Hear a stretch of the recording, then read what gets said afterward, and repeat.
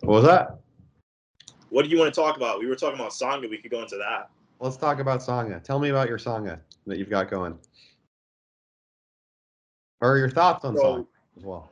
I guess it's going to go in the direction that, you know, the Western landscape of sort of the triple gem that exists now, as I've gotten it from Dhammarato, is that we've got like a 0 out of 10 for the Buddha, because there's no Buddhas here. There's like a maybe 2, 3 out of 10 for the Dhamma, because the Dhamma is just really poorly translated into English. And then for the Sangha, you know, with regard to the Westerners, that's a really another really low number, because I guess you look at outside of the watt, the like 300 watts that exist, which, you know, is populated with, I guess, Easterners. You know, in terms of Americans, that's like not a thing. So the Western Sangha is maybe limited to a couple of groups in Seattle practicing what they were able to gather in through poor English translations. So I was talking to Eric, and I was like, and you know, he came here, and I had been practicing, you know, for quite some time, and just him coming here and starting to practice with Eric being here, and that, you know, you have somebody else who is doing the same thing that you're doing, and, you know, kind of having the same goal, kind of have that guilt by association effect that Dhammarato likes to talk about. And you start practicing even more, and you both start getting really enthusiastic about the Dhamma. You both start to sort of like I call it a Dhamma den, but that kind of does make sense. I mean, think about like a drug den. What happens in a drug den? Everybody, it's like a consistent descent into degeneracy, right?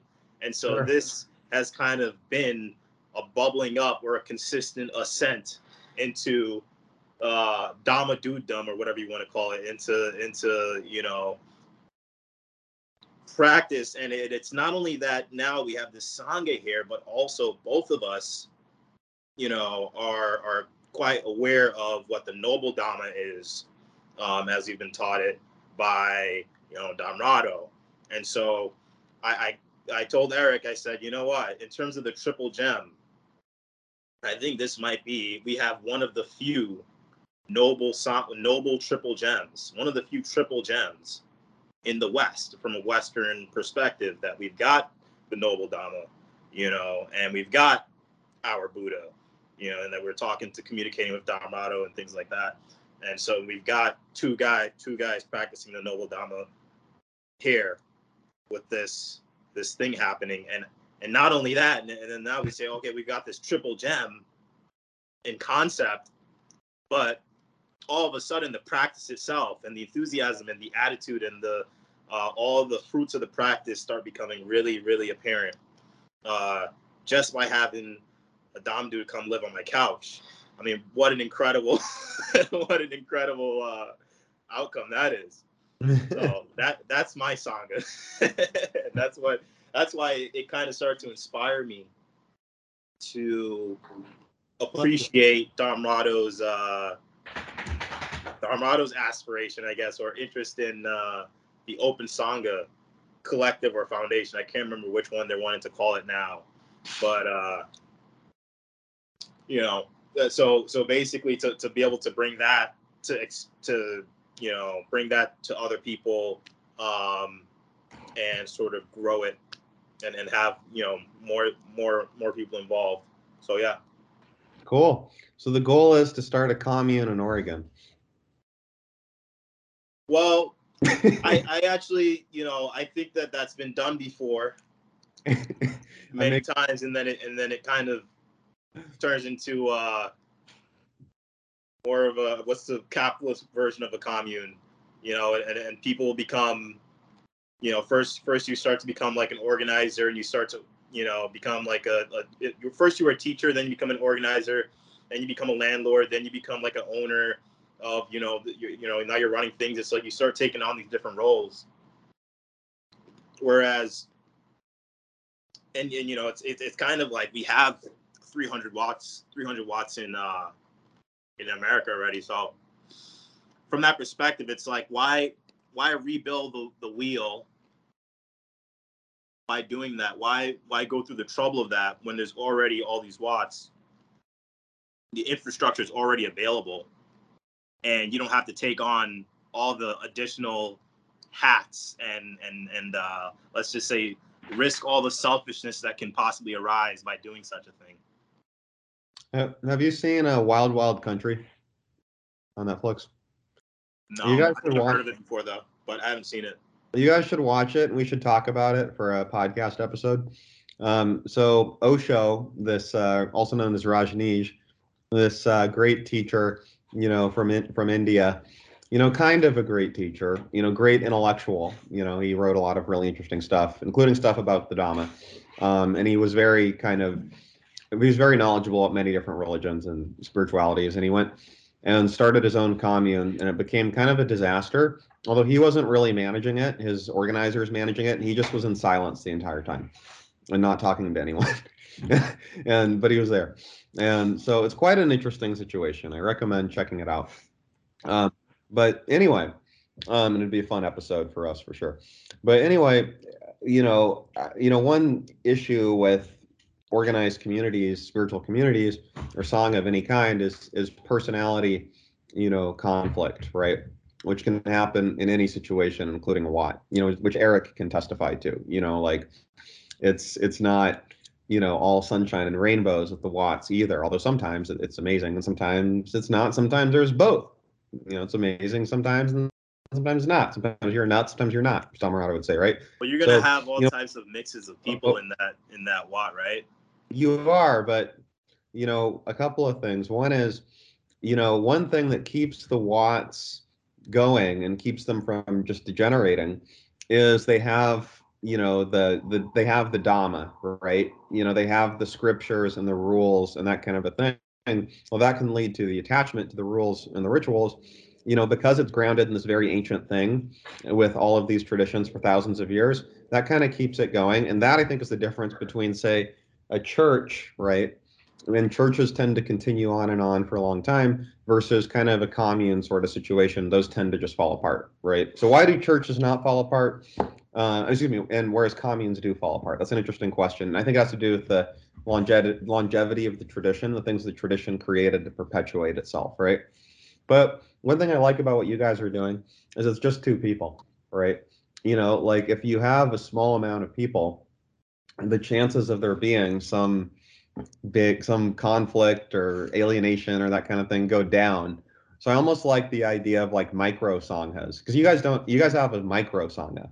It's like a little one of two people, and I think that is going to be, generally speaking, more harmonious, especially because you're both practicing the noble dhamma, than a large one with many different opportunities for dissonance. So yeah, I think the micro sangha is kind Yeah, of I mean, well, I think it's all about seclusion. So how secluded can you get secluded in the Wat with a bunch of ordinary Buddhists in there who don't actually know the Noble Dhamma anyways? Can you do that? Don Rado did that for quite some time, maybe, I would say, and Eric has done that at the Wat too. So that's maybe one of the things to think about. But yeah, I mean, all you really do need is that one, like Bhikkhu Buddhadasa talks about, Kalyametta, right? All you really do need is that, and that's probably good enough. So I agree with you that the small settings good, but also at the same time, I think what you're referencing is kind of solved with the idea of seclusion, that you can be amongst a bunch of people that perhaps are more about bowing and scraping on a daily basis, and you and I both know that has nothing to do with the Dhamma, with the noble Dhamma. So, you can kind of make a decision on how secluded or unsecluded you want to remain from that type of thing while you're at the Wat, and then still take advantage of room and board, food, all those other things that you kind of is kind of the purpose of the Wat, of the purpose of the open song is not only to get you in touch with the other potential nobles, but also a kind of a lifestyle change opportunity where you're able to, if all you want to do is be satisfied, go ahead and practice being satisfied. You could go ahead and have the chance to do that. So Sure. I think like Bhikkhu Buddha Dasa had a lot to do with Swan Moke being a good environment, right? Because, one thing Dhammarato said once that was quite cool is at Swan Moke, everyone kind of had their own thing going on. Like there was one guy that had memorized the entire Pali Canon and could chant like any sutta anytime he wanted in the Pali. There was another guy, I've been there, right? There was another guy that was great at talking about the Dhamma in Europe, because he was European, right? He had a whole interesting, British European perspective. Dhammarata's his perspective. John Poe's, and there's different creative takes you can have on it. And I think probably Bhikkhu Buddha Dasa was good at like cultivating, monks to be talented and also practicing nobly, right? But I think and Eric and I actually talked about this when we hung out last time. I think if the head teacher is not noble, the chances are much lower that the rest of the Sangha will be, right? So the leader sets the tone, generally speaking. And so, yeah. and the way in which the leader is chosen isn't always like the cleanest process in any organization, right? And so that really matters, I think. And I think the Sangha environment generally, Well, it because matters to who? It matters to the sort of maybe the guys who were there prior. Well, I mean, because what are we exactly talking about? Like a Sangha in general, like that exists, that sorry, a Wat in general that exists out there right now, or are we talking about like us who already are talking to Dhammarato, or are you talking about new guys that come in that never make any contact with Dhammarato and just happen to go into a Wat, and you don't know whether or not the leader or whatever, the abbot, is a noble? So yeah, I agree with you in that case. If the abbot's not hip to the real teaching of the Buddha, then and you just have some random guy come in, doesn't know anything about Buddhism, yeah, he's kind of fucked. he is. So He's not gonna have I totally agree with that. yeah, he's not But gonna yeah, have but this guy Eric go into one of these Watts, and he's fine. he can either go and spread some Dhamma to the abbot, or keep his mouth shut and plaster a smile on his face. Yeah, I mean, the abbot probably wouldn't listen because he has an ego, right? If he's not practicing nobly, so it's an Well, issue. Because if he was practicing, people can talk to people over time and start to make a change. Even if they're pretty rigid, you kind can't. of like that video you saw of my sister. Yeah, I showed I Sangha. was talking to her. I mean, if we could make any progress with her, No, it's true. then Abbott should Yeah. be easy work. Well, actually, the abbot might be even harder because he has his own rigid ideas of what Buddhism is, right? And so he might think you're not teaching it. But if you're there for a long enough time, you can maybe make an influence. But the thing with the influence is it can be extremely subtle, right? Like he might not even know it, you might not even know it, but it's like happening, and maybe in a year it'll be apparent, right? And like I find this, like say, with my parents or people like that, where they don't really accept the Dhamma per se, but they do really like how I'm behaving. So they kind of take from that, which is all about behavior. They don't need to accept the Dom. The Dom is there, whether they accept They it or don't. not. They don't.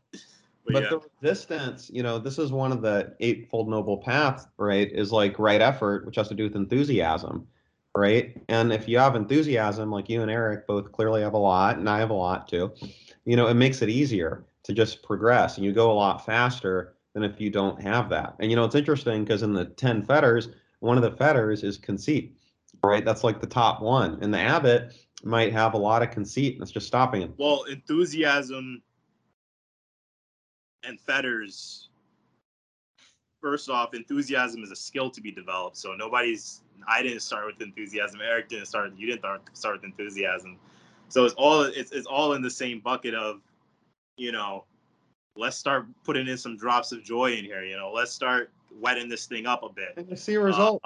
And Kind that's of like a really dry sponge that's just been sitting on the windowsill, and it's hard, like a rock.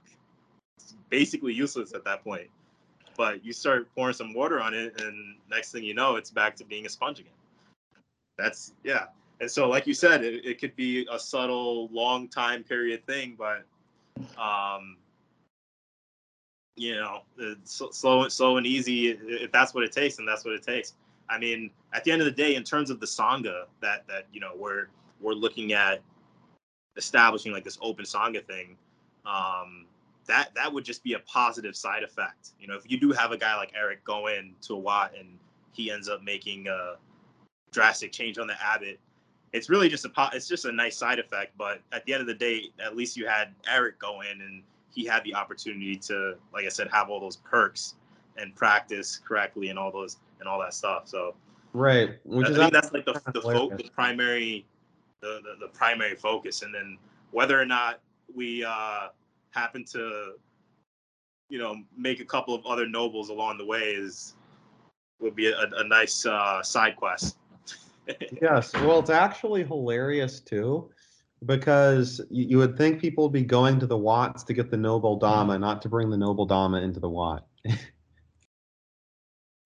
So it kind of should be the Yeah. other way around, ideally. But in Well, Eric's case, it's not that everybody way. starts out magically, and so, you know, and I don't. And Eric's mentioned to me that, you know, he's been to about 4 Watts in total, I think, and at least one of them he found that was pretty noble. And I think 4 is a pretty small sample size, so who knows what the real landscape is out there. That's something that we have to investigate. Like, we're in Chicago now. Eric brought his car down so he could travel a bit and check out some of these Watts. I think that's on the itinerary. So we'll be doing that sometime soon. Yeah, that's great. No, you guys should. I mean, how is it like? How is it? So you're still going to work, right?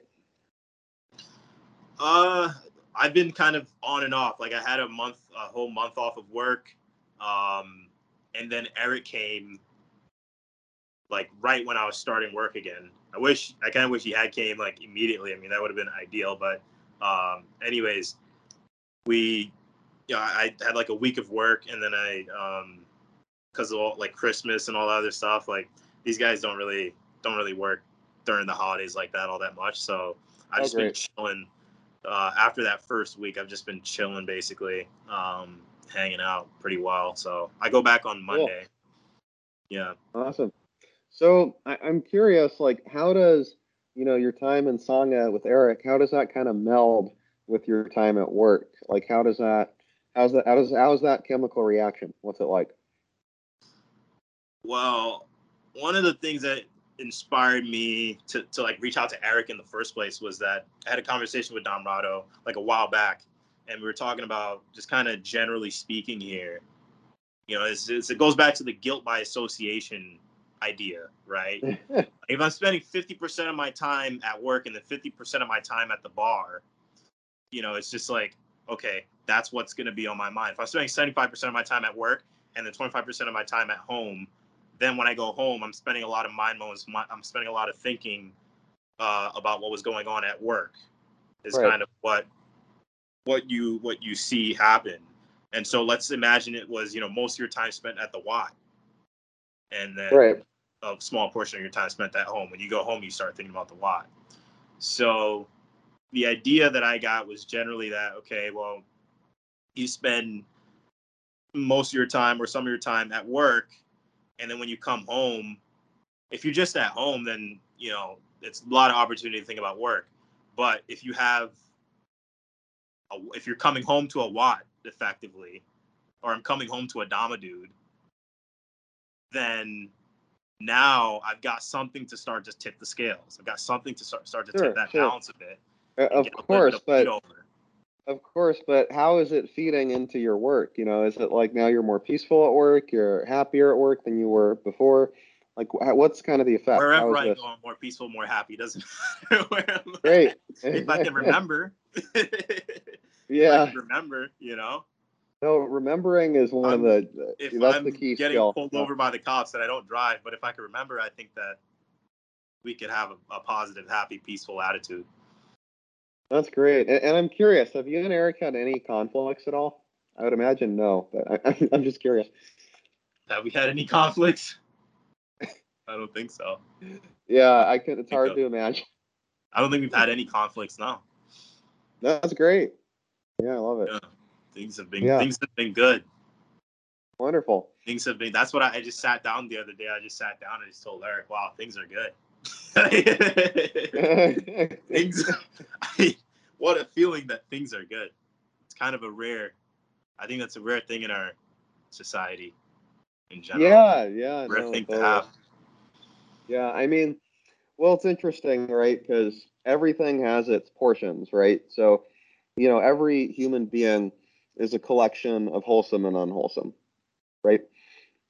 So there's always good times that can be found, with anyone, right? And with some, there's going to be more than with others, or the good times are going to be more intense As than Don they Rada are with says, we're others. the sum total of all the lies and ill will and gossip that we've ever experienced in our lives. That's the whole of who we are. That's our personality. Well, That's who we are. that, but also the wholesome too, right? When we remember. So yeah, no kidding. And some people by accident, And Eric they're remembers a lot. So maybe yeah, that's pretty good. yeah, that's great. He's dialed in. But no, I mean, some people are natural. I mean, all of us have natural wholesome qualities, right? And the question is, do we cultivate those or not? And remembering allows us to cultivate those qualities. Whereas before, you don't even know how to cultivate them. You just are friendly sometimes. You are warm. You are funny sometimes, but you're not cultivating it. You go from being just a bunch of weeds with some flowers in them to like a nice garden, you know. Still with flowers, but more nice ones than before. And maybe even a few weeds every now and then. You got to remember to pluck them. Yeah. Yeah, and that's the beauty of Sangha is like, I find this with Sandra, is like we reflect to each other, our inner states, right? So if you have an unwholesome, the other person will often reflect that back to you. Whereas if you have wholesome, they will reflect that back to you as well. And so I've even found like one little like cheat code as far as creating wholesome goes is, let's say I'm feeling like a little grumpy or something for some reason. I just tell Sandra I love her, and then she's happy and then she makes me happier. And it's like you can just use the other person to, or use is the wrong word, but you can cultivate the other person so that they inspire wholesome in you, as well. And that's really beautiful to do. Absolutely. Yeah, I can think of a time not too long ago when, maybe I was thinking about having thoughts, that's putting me into not such a great state. And then Eric's like, you know what, let's go and do X, Y, or Z, and kind of just start talking about the Dom, and we, there you go. We lift each other up. So There that you go. openness, being open, and you know, and then having that person there who also knows the real deal when it comes to uh, our state of mind, and how we can kind of control things, and bring things up, and gladden things up. It's highly valuable. The song is, I've come to learn how valuable that is. Yeah. Yeah, no, totally. Yeah, you guys are totally, it's great that you guys have that. So I'm curious, like, how long is Eric going to be there for? How- just however, Who knows? a year, 2 years. Who knows? Nice, keep it up. That's awesome. And I'm Yeah. curious, are there any suttas that kind of inform this? Like, are there places where the Buddha talks about this? I'm Uh, sure there are, but where the yeah, Buddha maybe you talks guys are aware. about. Well, I guess we spent the most of the beginning of this talking about the triple gem, and I'm guessing that comes from the Sutta somewhere. Um, Yeah. uh, so there's that. I'm guessing that Buddha talks about Kali Metta, or is that a Bhikkhu Buddhadasa thing? I'm guessing if it's coming from Bhikkhu Buddhadasa, that Buddha talks about it at some point. So maybe that could be something to investigate on where that's found in the suttas, if you know. Um, but yeah, I mean, I don't know. Do you have any Suttas that you think I talk about don't. guilt by association and just that general kind of idea? You know, I've heard like you're the sum total of the 5 people you hang out with, that kind of thing. You know, hang out Yeah. at the bar, become a barfly. Hang out at the Watt, become a Dama dude. You know, Right. Yeah. No, I don't know what Suda is. I'm curious about the Kali Meta. Is that what it's called? I think so. Can you expand on that? I haven't heard about that I before. think I've heard it to mean like spiritual friend. Ah, got it. Huh. I think that is, you know, what Dom Rado's ultimate, that's like the fruit of a relationship with Dom Rado. It's Right. not the teacher one up, one down relationship, but a friendship. Yeah. And a Totally. friendship with someone who knows the noble Dama better than you do. Right.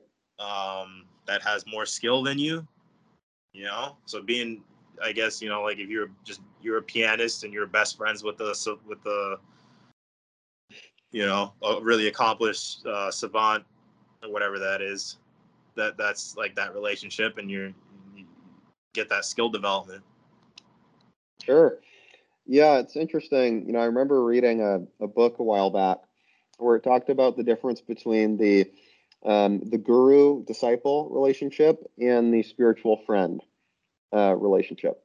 And the guru disciple is much more rigid and regimented, where you get instructions from the guru to act in a certain way, do certain things. You pay respect to the guru, you honor the guru, this kind of a thing.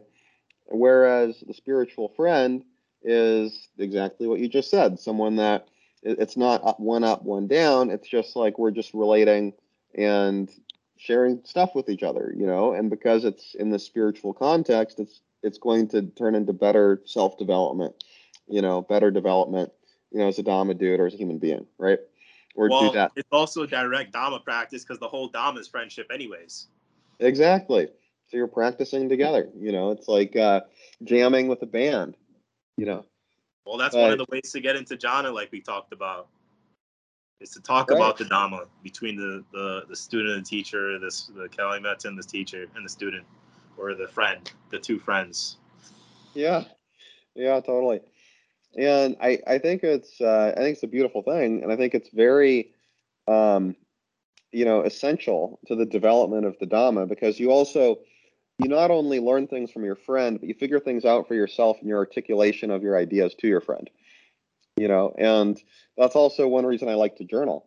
One thing that's fun about journaling is I can go down there with like a mess of thoughts, and I just put them in order. The way I think about it is it's like my thoughts are like clothes in the dryer, and they're just going around and around and around, wholesome or unwholesome. And language, verbalization, or writing is like taking the thoughts out and folding them up and putting them on the shelf. And you can also better distinguish during that process what is wholesome versus unwholesome. And when you're having a conversation with a fellow Dhamma dude, it's like that. But also, if you are a Dhamma dude, you're having a conversation with yourself in a journal, you're also doing that. Yeah. It's just you're checking your own work. That's the only difference. And you can do it without the journal, but the journal can be a fun tool too. I have a little book here that I wrote something in a couple days ago, and I thought it was the most jaw-dropping, awe-inspiring idea, and I haven't looked at it since. I should probably open that back up and take a look again. But Yeah. yeah, like every other day, if not every day, I'll wake up and come to Eric about some brand new perspective or way of seeing the Dhamma. Because there's just so many ways you could slice it up and look at the same exact thing from different angles. And I think the real value in any of that is more so than the specific idea. Because I think that sometimes we might get caught up in what the specific idea was, but the idea that we're going back to it over and over again is just another, if it's another idea related to sati, at least we're talking about sati again and again and again. And that's where we start to get more repetition in, and repetition is how we start to make music of our lives. That's how we start to let this Dhamma thing start to sing, you know? Sure. Would you like to hear one of my insights from the other day? Came up in my journal. All Go right. for All right. So the Sotopan has responsibility without guilt. it. So, Dhammarato says the Sotopan has come to understand that no matter what, they can always clean their mind out, right? That's what it means to be Sotopan. No matter what, you don't need anything. He has responsibility with enthusiasm. How about that? Yes, with enthusiasm and without guilt, because in the West, Guilt's unwholesome. it is unwholesome, very unwholesome. Sotapans don't dwell in unwholesome very often. No, and in the West, we have this whole idea that with guilt comes with responsibility comes guilt. And so if you're like a priest, or something along those lines, you must have like some amount of guilt if you do anything wrong or any of your responsibilities ever don't go your way. And so you have this aspiration of perfection, and that underneath that expectation is a lot of guilt for not being able to do it. And so I was talking with Don Murado about this the other night, and he said, yeah, like like they call it stream entry. He calls it stream floating. You're just floating along peacefully, because you don't have any guilt dragging you down if you don't practice correctly. And you see this so often with new practitioners where they'll say, oh, I didn't meditate right. I did it wrong. Or I forgot to meditate. I'm such a bad person because I didn't meditate right. And that's totally the wrong attitude, and that's very Christian too. It's very Western. Yeah, you know what this reminds me of? What? Bhikkhu Buddhadasa has this really interesting choice of words to describe this, what I think your sentence was, or to adjacently at least, which is duty to the Dhamma.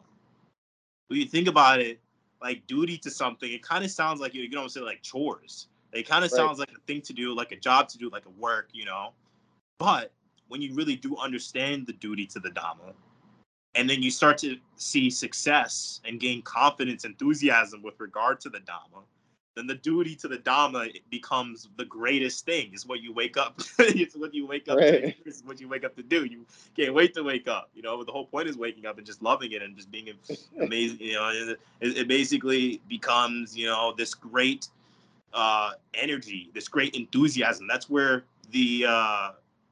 where right effort, where ordinary right effort, that beginner's right effort of, oh no, I got to meditate or whatever, or I'm gonna maybe not even that, but it's got to take some work. It's got to take a bit of a struggle, a bit of a effort to get that thought off the mind, whatever it is. And then that switches over into, oh hell yeah, like I can do this. This is easy. Boom, like I've got this energy, this inertia, this momentum build up, this confidence, this shraddha that builds up, and now this responsibility is no longer with guilt. It's no longer, oh, I should be meditating, or I'm a bad person if I don't meditate, or I missed the meditation session today or something like that. Now it's like, I can do this. I'm gonna do this. Who's gonna stop me? I'm freaking amazing at it. Look how great I feel. Like the whole attitude changes. It's turned on its head effectively.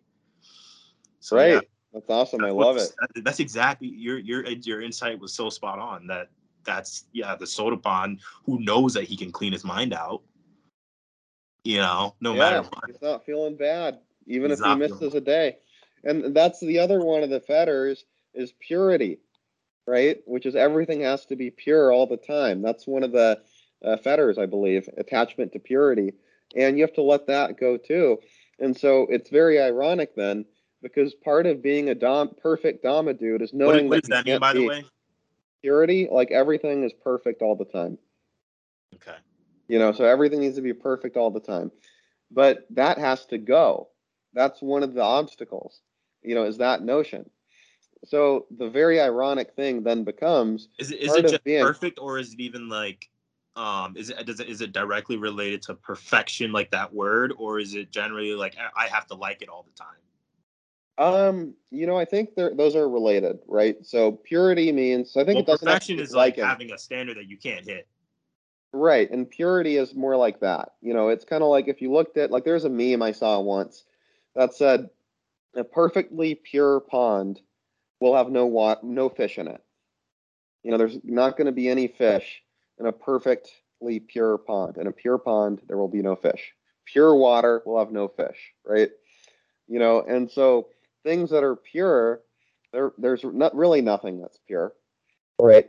But people get attached to the notion of purity, where it's like, okay, if I'm not a perfect Dama dude Yeah. 100% of the time, then I'm not good enough. I'm not the best enough. It's funny. I wrote Sandra a poem today, and one of my lines, and Sandra was raised Catholic, so sometimes I bring God into it. And I said, if God didn't want to create a perfect world, why should we want to be perfect at all? Right?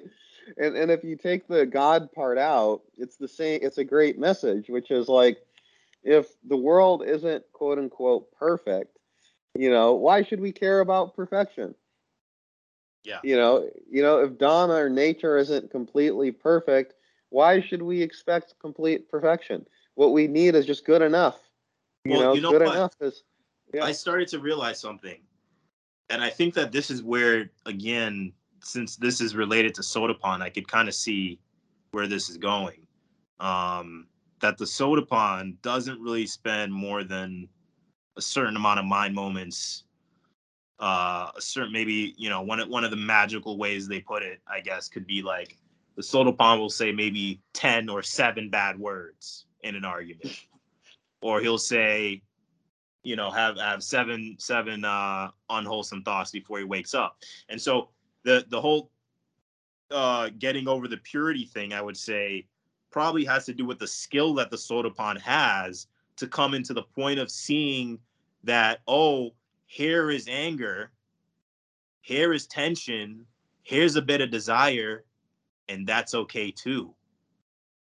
And Right. once he says that's okay too, he's already started making the first steps towards his escape, because that's okay too has already changed the mind from anger, from fear, from tension, to sabai to ease, to everything's okay, no worries. And so he doesn't spend that many mind moments in the other stuff, because that becomes okay too, and then this is okay too, and that's also okay, and things are becoming really okay and nice right now, and I feel nice and safe, I feel good.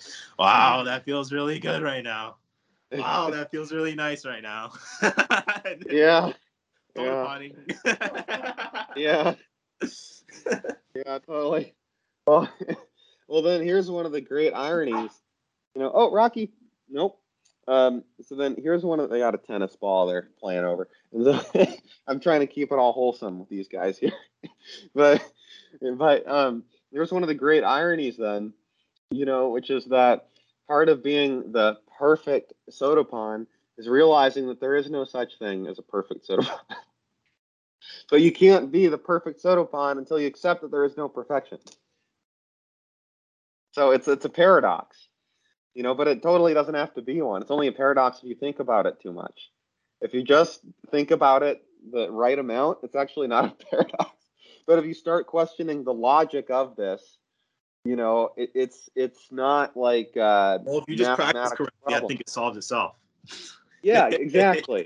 Exactly. It's just If this it's an tension is okay experience. too, hello darkness, my old friend. This is okay, my old friend, and making friends with Right. everything, then things become friendly again, and there you go. You're a perfect soda pot, or a perfect whatever the hell you want to call it. There you go, because it doesn't need to be a mathematical proof all of the time. It can be that way a lot of the time, which is part of the appeal, to be honest, is how logical it all is. But there are some things that are just in experience, and ultimately the Dhamma is grounded in experience, right? It's not grounded in intellectual theories, the way that Christianity is, where you have to accept this whole theology in order to accept it based on a transcendent idea of a God or a creator or whatnot, right? And a Christ figure and all these stories, etc. But the Buddha says, hey, try this for yourself, see if it works, let me know. That's a focus on theory, on the practice. quote unquote imaginary perfect Sodapan knows that things are permanent anyways. So right. he knows things are gonna be in turmoil. And Well, this would actually be a good question for Dhammarato. Is the state of being a Sodapan also impermanent? Could they regress into not being a Sodapan, which then would go against the definition of Sodapan, which says they're on the stream now, they're going to get enlightened at some point, right?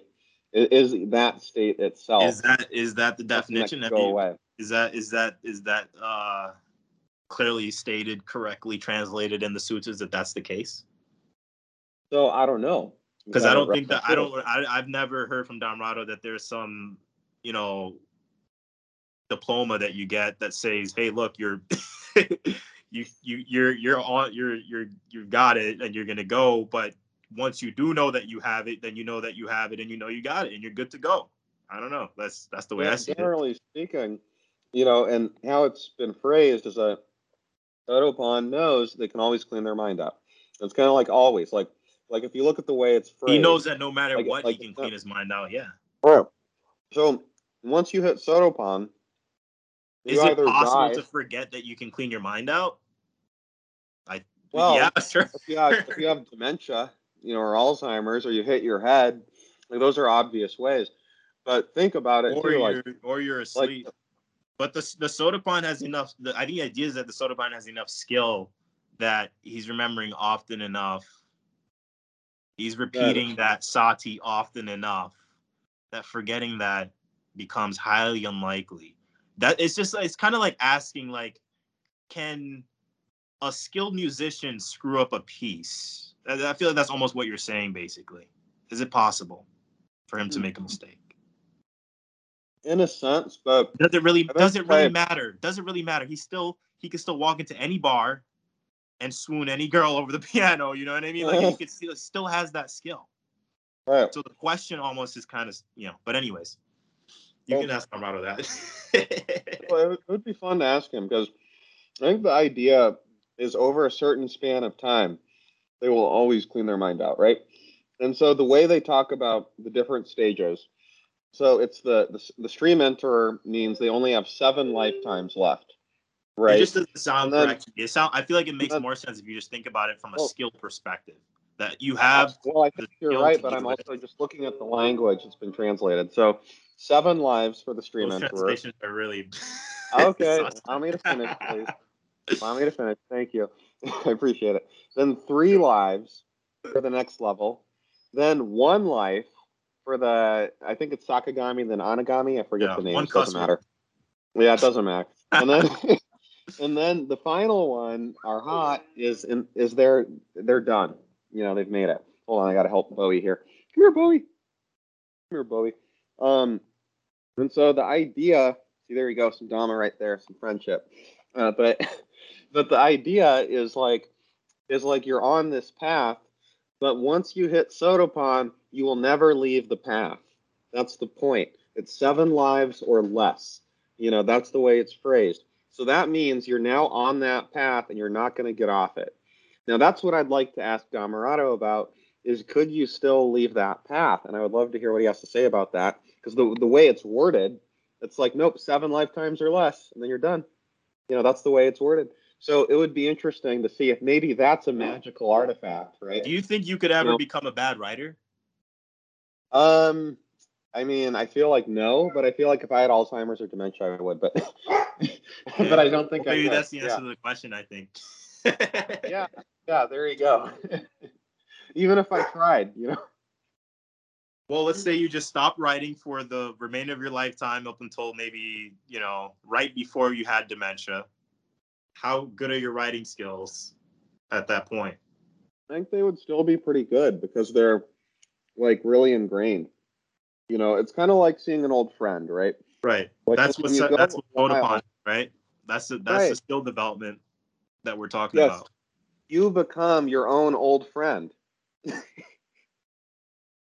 Hello, darkness, my old friend. Well, that would be yeah. Yeah, you become your own old friend, right? Where Every time you take a look at yourself, it's good to see you. Wholesome, unwholesome, whatever. And maybe that's another way of thinking about Sotopan, is learning how to become an old friend with yourself. That's the whole Dhamma, not just Sotapan. That's the whole Right. Dhamma. Right. Yeah, I would like to hear Dhammarato break down the different categories. He's done it with me before. He basically gave me a lot of the analogies and a lot of the things that I'm saying about so the Sotapan is like, kind of at the level where you can clean your mind out maybe within 7 minutes or 7 words or whatever it is, that you've developed the skill, that you're good enough at this thing, and you know that you're good enough at this thing, that you can do it within reason, that you're not going to play around in the city dump for too long. And then Sotagami is next, and that's where it comes down to even quicker exit from the trash bin. And then I think with and actually at that point it no longer becomes sort of like you're no longer going to end up externally showing this off, like those words, but perhaps they'll go off in your head. You'll have them go off in your mind, but before you just wake up quick enough. And then the next one is that you just wake up even faster. Maybe there's anagami, and now it's maybe just 1 or 2. Like you get a needle. If you get the shot, you get the shot, and maybe there could be the thought, ouch. But then after that, you're like, okay, never mind. Like, I woke up out of that. I've got enough skill, and I'm fast enough to throw that out the mind, right? And then Dhamrata was using this example with hard drives, that his daughter had spilled coffee all over one of his hard drives. And so he was saying that the Sotapan maybe would have said a couple of words or whatever, maybe gotten angry for a brief period of time verbally. The Sotagami maybe would have taken it out of the verbal space, but probably would have gotten angry like in his head a little bit for a little while. The Anagami might have had just a piece or two before he brought it back into being wholesome. And then the Arahant just doesn't even give a damn about hard drives. He just doesn't really conceptualize things like that. So that's where the way that he had. I could send you the video that we went over it. Yeah, that would be great. I would love to see that. Yeah, and we jokingly confirm my Arahant shit, because the actual definition of Arahant is just someone who's worthy of gifts. So I made the joke that, I know a ton of Arahants. I've gotten gifts almost every single Christmas of my life. Eric just gave my doorman a gift. He's an Arahant too. So there you go. There you go. Awesome. Yeah, and I know Bhikkhu Buddhadasa talks about wisdom at the point of contact. Yes, sir. Right? Which is that's the end game. Is that that's the Arhat, is point of contact, wisdom. And I think we all have moments that are like that. Where look, dude, I think this is funny because it's like you don't become. When you become a quote unquote Buddha, you became a Buddha because you've been practicing being a Buddha. So when you figure out how to do point of contact, it's because you've been doing it over and over again. That's the whole practice. Right. Yeah. Right. And the more you do it, the better you get at just point of contact. Wisdom, where you can be in a park and someone yells at the dog and you just got a smile on your face. No problem here. Let's go, puppy. But if you're not at that, but you can have that moment, but then 10 minutes later, something else happens that you don't quite have the wisdom at the point of contact yet for, like maybe your card has declined and you don't have any other money, then you feel bad. Yeah. And then you made it all the way into one of the hell realms. Even you went all the way down the 12 steps of Paticca Samuppada. But the good thing is that you know the score now, and you know that that's where I'm at, and I can say, oh, look at that, I'm over in Upadana. Let's go ahead and let's go back home. Let's go back to some wholesome thoughts. Go back to Salayatana, some good Salayatana, and get some nice point of contact going. Yeah. Yeah. No, totally. And it's interesting. because a lot of it involves like deconditioning to some extent, right? Like there's this notion that, we have to talk about everything if there's a problem, and we don't, and it's funny because Sandra and I just went through this recently, and I was like, let's talk about this thing. She's like, no, we don't need to talk about it, and I kind of want to talk, and she's like, no, no, no, and she was right. You just be wholesome, and sometimes like for me, like I want to fully get into this place of wisdom that is fully laid out, through talking. And that's not always necessary. And so it is interesting to me how wisdom, because sometimes talking is great, and other times you should just go straight into the wholesome and meet. Although if you can do that, why talk? So it's kind of Well, interesting how, I would yeah, say, to start, Goenka said it best. Never mind, start again. Or right. rather, never mind, start again. Like that. That's what he said. But with that, we can get ourselves into a good state. And Right. now the things that we talk about are wholesome things and will be more wise. So maybe Yeah. you guys don't have to talk about it right now, but you could get yourself into a good state, and then it's good to go. I could talk up a storm. Yeah, yeah, no, totally. You can talk about it later when we're both feeling better about everything. And I think it is good to fully understand. That's the thing I was thinking of, because I was gonna try and tie in when I was saying, because I mentioned knowing the score, that when you know how the mind works, Right. Paticca Samuppada, and kind of that progression of selfishness. Um, the terrain, the territory. Mm, It's not a huge surprise where you can just be lost in it. Dharmata used the example of music, and when I say score, I mean quite literally like the musical score, right. like the notes that are on the sheet. And Dharmata used the example of going cave diving, or maybe not even cave diving, but cave exploring, just a dry cave, even quite dangerous, right? Especially Right. if you don't have a map. If you do have a map and where things go, then you could feel a lot more confident in that process. Oh, look at this! Yeah. I'm just in the Upadana here. It's just this part of the score. It's just this part of the map. All we got to do is follow the map. Or just go back. Just go. Let's go back. Let's go to the beginning.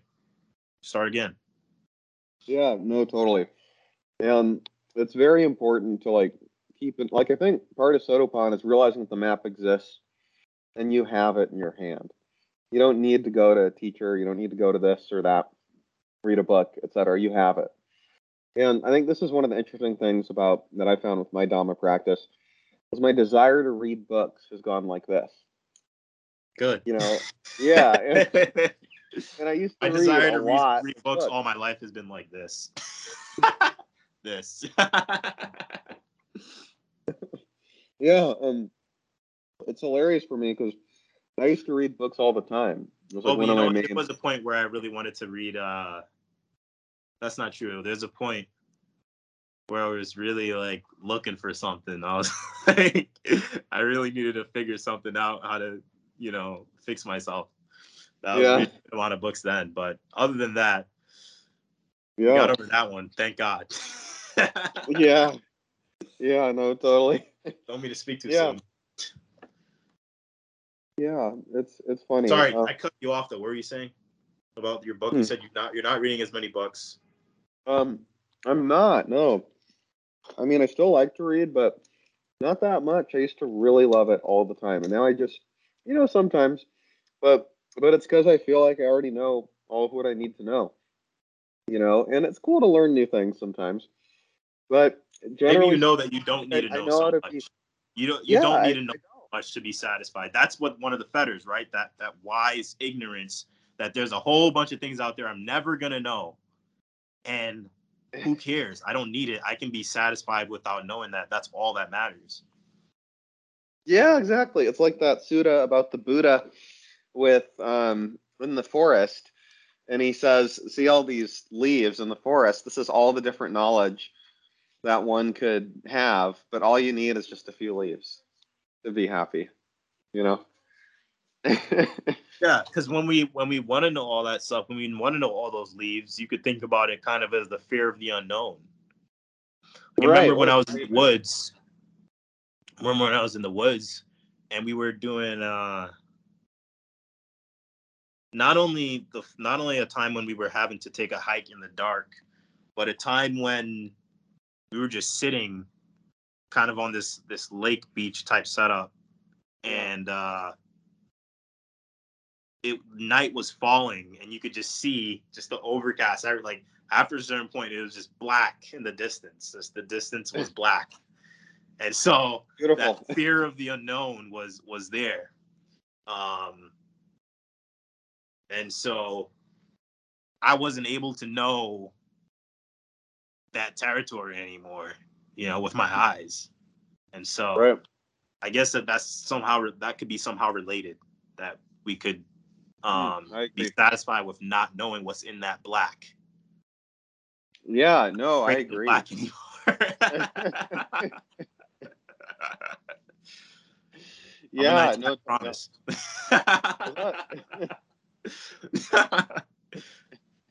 Yeah, and you don't need to know is the thing. Yeah. You really don't, because you can face it, whatever it is. You can be okay. Like in one of Dom Morato's first conversations that I listened to with Guru Viking, Steve James, he said that like he could face his own death and be in a really bad situation, he'd be completely fine.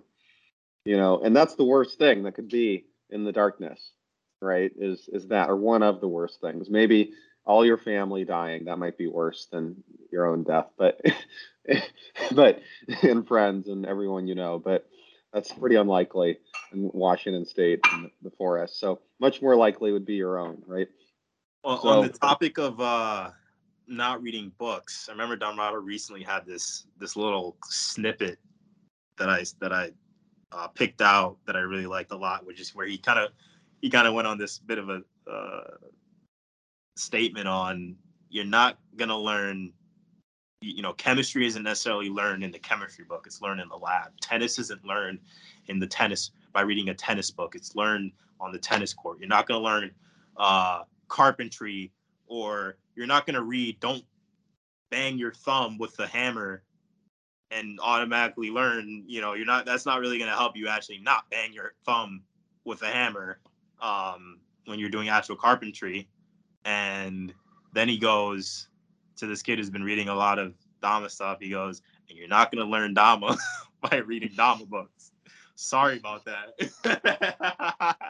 right. I love that clip so much because it reminds me of that TikTok song. It's like, sorry about that, whatever. But somebody needs to They string should that put up that on together. the TikTok. It's Yeah, hilarious. Parker should get that on there. Yeah. Yeah, he should. Oh my god, definitely should. I think I sent it to him already, actually. Maybe I'll do it myself, but yeah. Oh, cool. Yeah. No, it's true. I mean, and that's the whole theory versus practice section, and what's interesting about that relationship is sometimes theory can really inform practice. Like for example, if I'm learning, let's say it's, how to cook a recipe, right? I'm cooking shepherd's pie. The recipe book is helpful. It's nice to read the recipe, but my shepherd's pie will be best when I no longer need the recipe book. Right. And so sometimes the theory or the book can give you a little bit of a start. And a YouTube video is actually similar. What I think makes Don Morato's videos very helpful is that they're very relevant to like the concerns of a specific individual that lives in our society at this present moment. And it's like I very think they're tailored. wholly Yeah. different in a way, in a I significant way. think, well, it's still media, right? It's not interactive. Like what we're doing right now is interactive. So the interactive stuff, actually talking with him, is always going to be better than any video, you know. But it's Well, not still only media. that, but also in the video, he's able to. I don't really think you're able to do the whole transmission thing, if you want to get into that topic, through a book. That's kind of difficult. But if you see him on the screen talking to you like this over and over again. Everything's okay. Everything. I could talk you into a jhana like that, you know, and you could be watching a video and you could get that. And that is actually a little bit more valuable than it's kind of more tough to get that out of a book, or just seeing him, you know, laughing and kind of having that attitude or having that lion's attitude. You can learn, I think, a good bit more than from reading a book. I think there's some nuance there, and then of course, if you're the one who is talking to him directly, a lot of the times it kind of does feel like I'm talking to Dhammato directly when I'm listening to another student, because the Dhamma is I've had that experience too. ubiquitous like that. You know, it's, I mean, and you we also all kind like of have the same issues. yes, true. And also, like, one thing I found was kind of funny is there are certain students who I prefer their videos over others because I find it's like a little more relevant to what I'm interested in. Yes, You absolutely. know, yeah. And so it's fun how that works. You know, It's I think it's a good to get. I feel like I enjoy a good mix. Like sometimes you get a guy who recently I saw like video with Alex. He has so many questions and so many great questions. He almost like picks at Damrado so much and so many times, and and then Damrado is kind of forced in that way to explain the Dhamma again in so many different angles, and that could be one experience. And then there's other videos where Damrado just goes on for, you know, the entire time, or like when I saw recently, which was only like 15 minutes, but he just goes on for 15 minutes, kind of gives the Dhamma from A to Z really quickly, and I think I saw that one. even gives a bit of a little, it almost starts to feel like a guided meditation, even though it's not, you know, designated as that. And that, you know, in itself is like really nice for me to watch, because I'm like watching that, I'm like, oh, this is really nice. I feel in a good state watching that. Nice. Wait, And was that? so, yeah, Oh, was that the one with Parker? And no, he asked him about noble speech. I really liked that one about noble speech. I think I might have seen that a while back, but this was more recent. Okay, cool. I'll check it out. I like the 15-minute ones. Um, but yeah, I mean, you know, different medias are different, right? So there's books and so it's kind of like comparing a book to a film. Because his videos are kind of like film, you know, and books are books, right? And I think it does depend on the person to some extent, like what is more effective, right? You know, because like some people really like to read, other people really like to listen to music, other people really like to watch film, some people really like social media.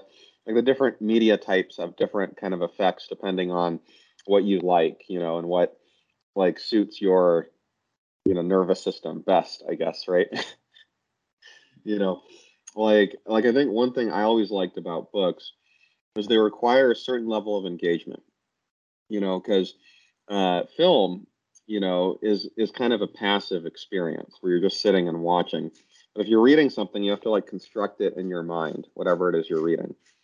So if I read at bedtime or if I watch TV, I'll often fall asleep, you know. But that's because I think with books I fall asleep faster because I have to work my brain a little more, and so I tire myself out, you know, which is interesting. But I think his videos are great because they feel so relevant to our issues at this present moment in time, right? So I I feel like think it read a has more book. to do. I think that's not. So what I would say is that understanding the components or maybe the instructions, I could maybe write down for you what to do in a couple of sentences, and we call that the book, right? Right. Now we're actually practicing, and we're actually practicing. I might have questions, or I might be in a certain state wherein going back to the instructions might not necessarily have The same effect. side of cheerleading enthusiasm and pep talk that you'll get from a Damrado video. And that's, I think that's, and that speeds into the actual components of the practice, because you're talking about repetition. You're talking about enthusiasm, and you're getting direct experience, so to speak, of satisfaction and what it means to be satisfied again Sure. and again Yeah. and again, in the video. So I would say that it depends on the book and it depends on how skilled the author is, right? And it depends, and this goes for any medium, right?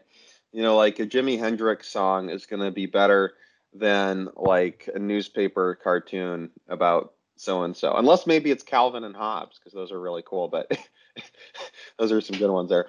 But anyway, so like, for example, one of my favorite writers, this guy Nassim Taleb, he was a former Wall Street trader that became like a professor and philosopher. And one thing he said is that, and he's written a bunch of books, is that every book is just the same idea repeated in an endless number of ways. so, so really good books often have that element of repetition, but they're just going through all the different scenarios.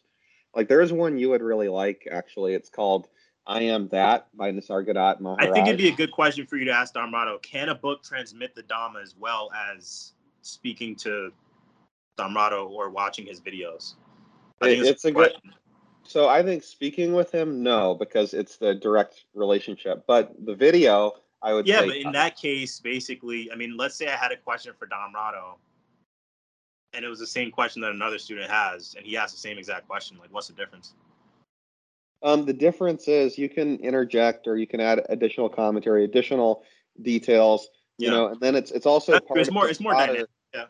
Yeah, Yeah, it's part of the broader conversation you're having with him because you're I not think it's just a having gradient that then. one conversation. This is part of all the different conversations. So there's stuff he can make connections to and draw from, and his answer to you will be a little bit different than it is to the other student, and more tailored to you. Like I love to write Sandra poems, right? And my poems to her are going to be better than just a generic poem I wrote because it's to her, right? So it's like you change, even if the ideas might be similar, Right. Exactly. yeah. And so, I totally agree with um, that. So I would say that I think, right now, maybe that's subject to change, but obviously everything's subject to change. Uh, that you can get an approximation up to the real thing, right? You can get really, or maybe you can't even get to the real thing because the real Dhamma can't even be spoken, right? So it's all on a gradient. It's all on a spectrum. And talking to the teacher, is the we talk highest. about friendship. I mean, I guess you could become really good friends with the book. You could sleep with it at night and pet it. I don't know. Yeah. That kind of thing. So I think there's a gradient there. Yeah, I mean, and I think it really does depend on the person and like how they're oriented, right? Like I'm going to read you a little bit from this book. Um, called I Am That, which is a series of dialogues with this great master. And you're going to like it. I'm going to read you just one of the dialogues. So here, this is one is called The Living Present. So the master's name is Nisargadatta Maharaj. And so he's just called Maharaj in this. So questioner, as I can see, there is nothing wrong with my body, nor with my real being. Both are not of my making and need not be improved upon. What has gone wrong is the inner body. Call it mind, consciousness, antakarana, whatever the name. Maharaj, what do you consider to be wrong with your mind? Questioner, it is restless, greedy of the pleasant, and afraid of the unpleasant. Maharaj, what is wrong with it seeking the pleasant and shirking the unpleasant? Between the banks of pain and pleasure, the river of life flows. It is only when the mind refuses to flow with life and gets stuck at the banks that it becomes a problem. By flowing with life, I mean acceptance, letting come what comes and go what goes. Desire not, fear not, observe the actual as and when it happens, for you are not what happens, you are to whom it happens. Ultimately, even the observer you are not. You are the ultimate potentiality of which the all-embracing consciousness is the manifestation and expression. Questioner, yet between the body and the self, there lies a cloud of thoughts and feelings, which neither serve the body nor the self. These thoughts and feelings are flimsy, transient, and meaningless, mere mental dust that blinds and chokes, yet they are there, obscuring and destroying. Maharaj, surely the memory of an event cannot pass for the event itself, nor can the anticipation. There is something exceptional, unique about the present event, which the previous or the coming do not have. There is a livingness about it, an actuality, stands out as if illuminated. There is the stamp of reality on the actual, which the past and the future do not have. Questioner, what gives the present that stamp of reality? Maharaj, there is nothing peculiar in the present event to make it different from the past and future. For a moment, the past was actual, and the future will become so. What makes the present so different? Obviously, my presence. I am real, for I am always now, in the present, and what is with me now shares in my reality. The past is in memory, the future in imagination. There is nothing in the present event itself that makes it stand out as real. It may be some simple periodical occurrence like the striking of the clock. In spite of our knowing that the successive strokes are identical, the present stroke is quite different from the previous one and the next, as remembered or expected. A thing focused in the now is with me, for I am ever present. Are we There is reading the my whole own book today, reality. Robert? Yeah, sure. So that I am ever in the present event. Okay, I think I've made my point. This kind of goes on. This goes on another page, though, if you want to hear Very it. nice. I like your book, Eric. Okay. Robert. Okay. All right. I'm almost done. I'm almost done here. Okay. So, questioner. Should I grab? Okay, wait. I'm You almost just done. cozy up real quick. I'm just kidding. Sorry. Okay. Go ahead. Go ahead. Thanks. Okay. Questioner. But we deal with things remembered as if they were real. Maharaj. We consider memories only when they come into the present. The forgotten is not counted until one is reminded, which implies bringing into the now. Questioner. Yes, I can see there is in the now some unknown factor that gives momentary reality to the transient actuality. Maharaj, you need not say it is unknown, for you see it in constant operation. Since you were born, has it ever changed? Things and thoughts have been changing all the time, but the feeling that what is now is real has never changed, even in dream. Questioner, in deep sleep, there is no experience of the present reality. Maharaj, the blankness of deep sleep is due entirely to the lack of specific memories, but a general memory of well-being is there. There is a difference in feeling when we say I was deeply asleep from I was absent. The questioner, we shall repeat the question we began with. Between life's source and life's expression, which is the body, there is the mind and its ever-changeful states. The stream of mental states is endless, meaningless, and painful. Pain is the constant factor. What we call pleasure is but a gap, an interval between two painful states. Desire and fear are the weft and warp of the living, and both are made of pain. Our question is, can there be a happy mind? Maharaj, desire is the memory of pleasure, and fear is the memory of pain. Both make the mind restless. Moments of pleasure are merely gaps in the stream of pain. How can the mind be happy? Questioner, that is true when we desire pleasure or expect pain, but there are moments of unexpected, unanticipated joy. Pure joy, uncontaminated by desire, unsought, undeserved, God-given. Maharaj, still, joy is joy only against a background of pain. Questioner, is pain a cosmic fact or purely mental? Maharaj, the universe is complete, and where there is completeness and where nothing lacks, what can give pain? The questioner, we're almost done here. The universe may be complete as a whole, but incomplete in details. Maharaj, a part of the whole seen in relation to the whole is also complete. Only when seen in isolation it becomes deficient and thus a seat of pain. What makes for isolation? Questioner, limitations of the mind, of course. The mind cannot see the whole for the part. Maharaj, good enough. The mind by its very nature divides and opposes. Can there be some other mind which unites and harmonizes, which sees the whole in the part, and the part is totally related to the whole? Questioner, the other mind, where to look for it?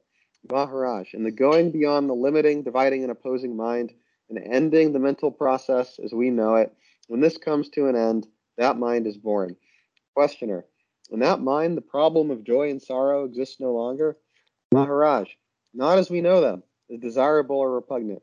It becomes rather a question of love seeking expression, meeting with obstacles.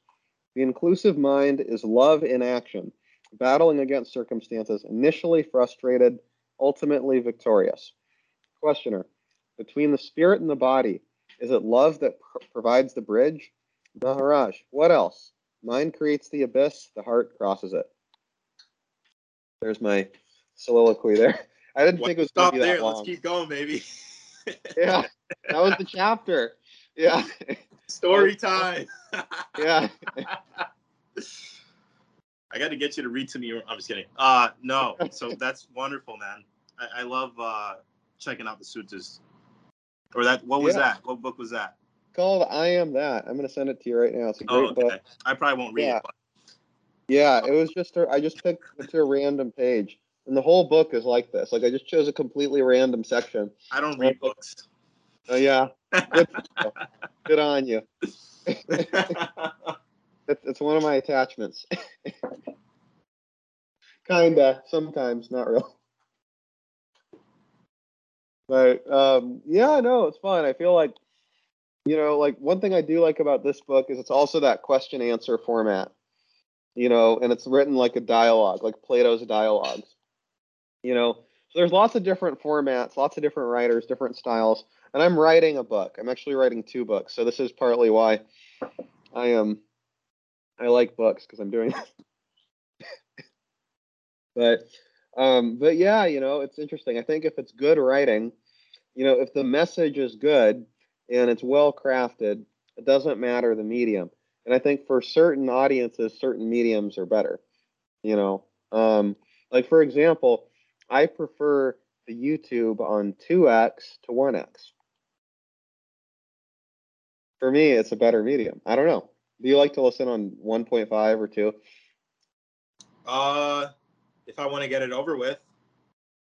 Yeah. If I want to savor some content, maybe we could slow it down a bit. I don't know. Yeah. I mean, it's funny. She likes the 1x. And I like to just get all the main points, and just learn, watch the whole thing. So yeah, that's kind of my approach. But yeah, I mean, I'm watching, how to clean a really dirty toilet. Maybe I'll speed through that. That's a great topic. Listen to the Dhamma, then yeah, it is a good topic. It's very calcium important. Tends to build up and things like that if you don't do it frequently. FYI. Oh, really? I didn't know that. It's good to know. It can be quite difficult to clean. Oh, wow. Especially, and then that could be one of the focal points when you're moving out and you want to make it look nice to get that security deposit back. But anyways. That's very wholesome information. No, it's always good to know how to clean things out, Exactly. Yeah, like getting an enema. You mean an enema? Yeah, enema. Yeah, cleans it out. I don't have any experience with that, but yeah. I don't either, but it's good to know, in case. Yeah. Yeah. By the way, Eric, how are you doing? You there? Eric, you've been summoned. Yeah, I'd like to chat with Eric a little bit, and then we'll cut this off at 1.5 hours. We're at 1 hour 20. So, yeah, let's hear Eric's Dhamma. Eric, you got 5 minutes. Yeah.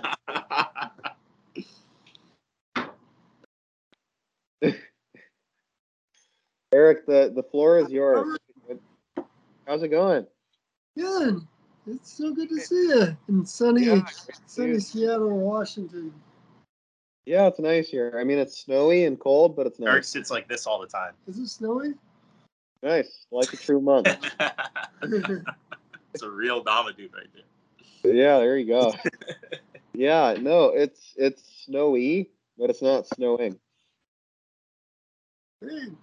Yeah, so there's snow everywhere, but it's not snowing. I can show you out the window, maybe. Let me try. Yeah, are you in? You're in Seattle. Yeah, South Lake Union. Hey. We're going out to the islands next week. So, yeah, we're pretty excited to go out there with the pups. The pups are gonna love it. You know. That sounds like a whole lot of fun. Yeah. Nice Buddha Yeah. Rupa back there. Yeah, no, I got this. I think I got it in New York.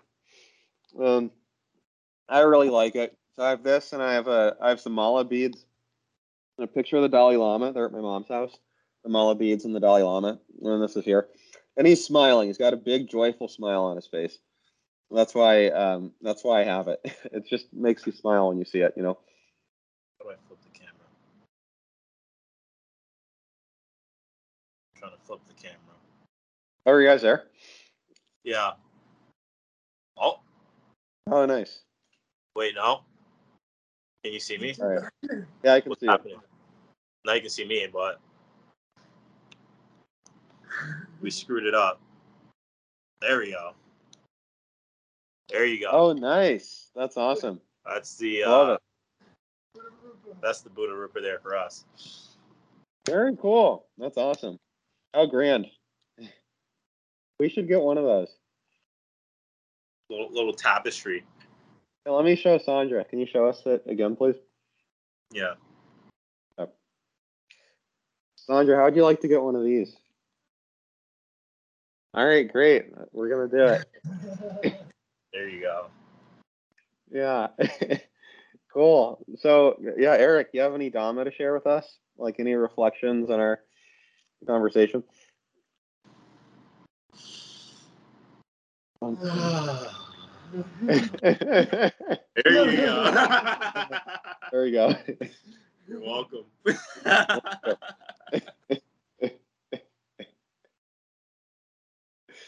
No, it's like that. It's enough There we Dhamma. go. That's it, right there. That's all you need. This was a great success, Robert. I think this could be episode 1. I think so. Yeah. So we'll turn it into a podcast, and we could also put it in the Dhamma Dudes YouTube channel. I think that would be cool. Yeah. Let's share it in the Skype too here with all the Sangha. Yeah, let's do it. Already on Skype. What was that? It's already. We're gonna get the video right immediately. So yeah, we'll just share it to the Sangha and the Sangha US too. And we got that coming up. Oh wow, it's gonna be a back to back. Let's go. Yeah, let's do it. Marathon. Woo! We're supposed to go out with some of my friends in like an hour. So, oh wow, that feels really soon, doesn't it? Yeah. So are we gonna try and make the 6 p.m.? Maybe we'll be a little bit late. We'll be on there, doesn't it? Yeah. So. Yeah. Anyway. All right. Well, great to see you guys. Cheers. This was awesome. So good to see you. See you both. Bye-bye. Yeah. We'll talk again. Robert. Soon. Yeah. Enjoy the holiday of your day, man. Peace. Thank you. You too. Happy New Year, guys. Cheers. Happy New Year.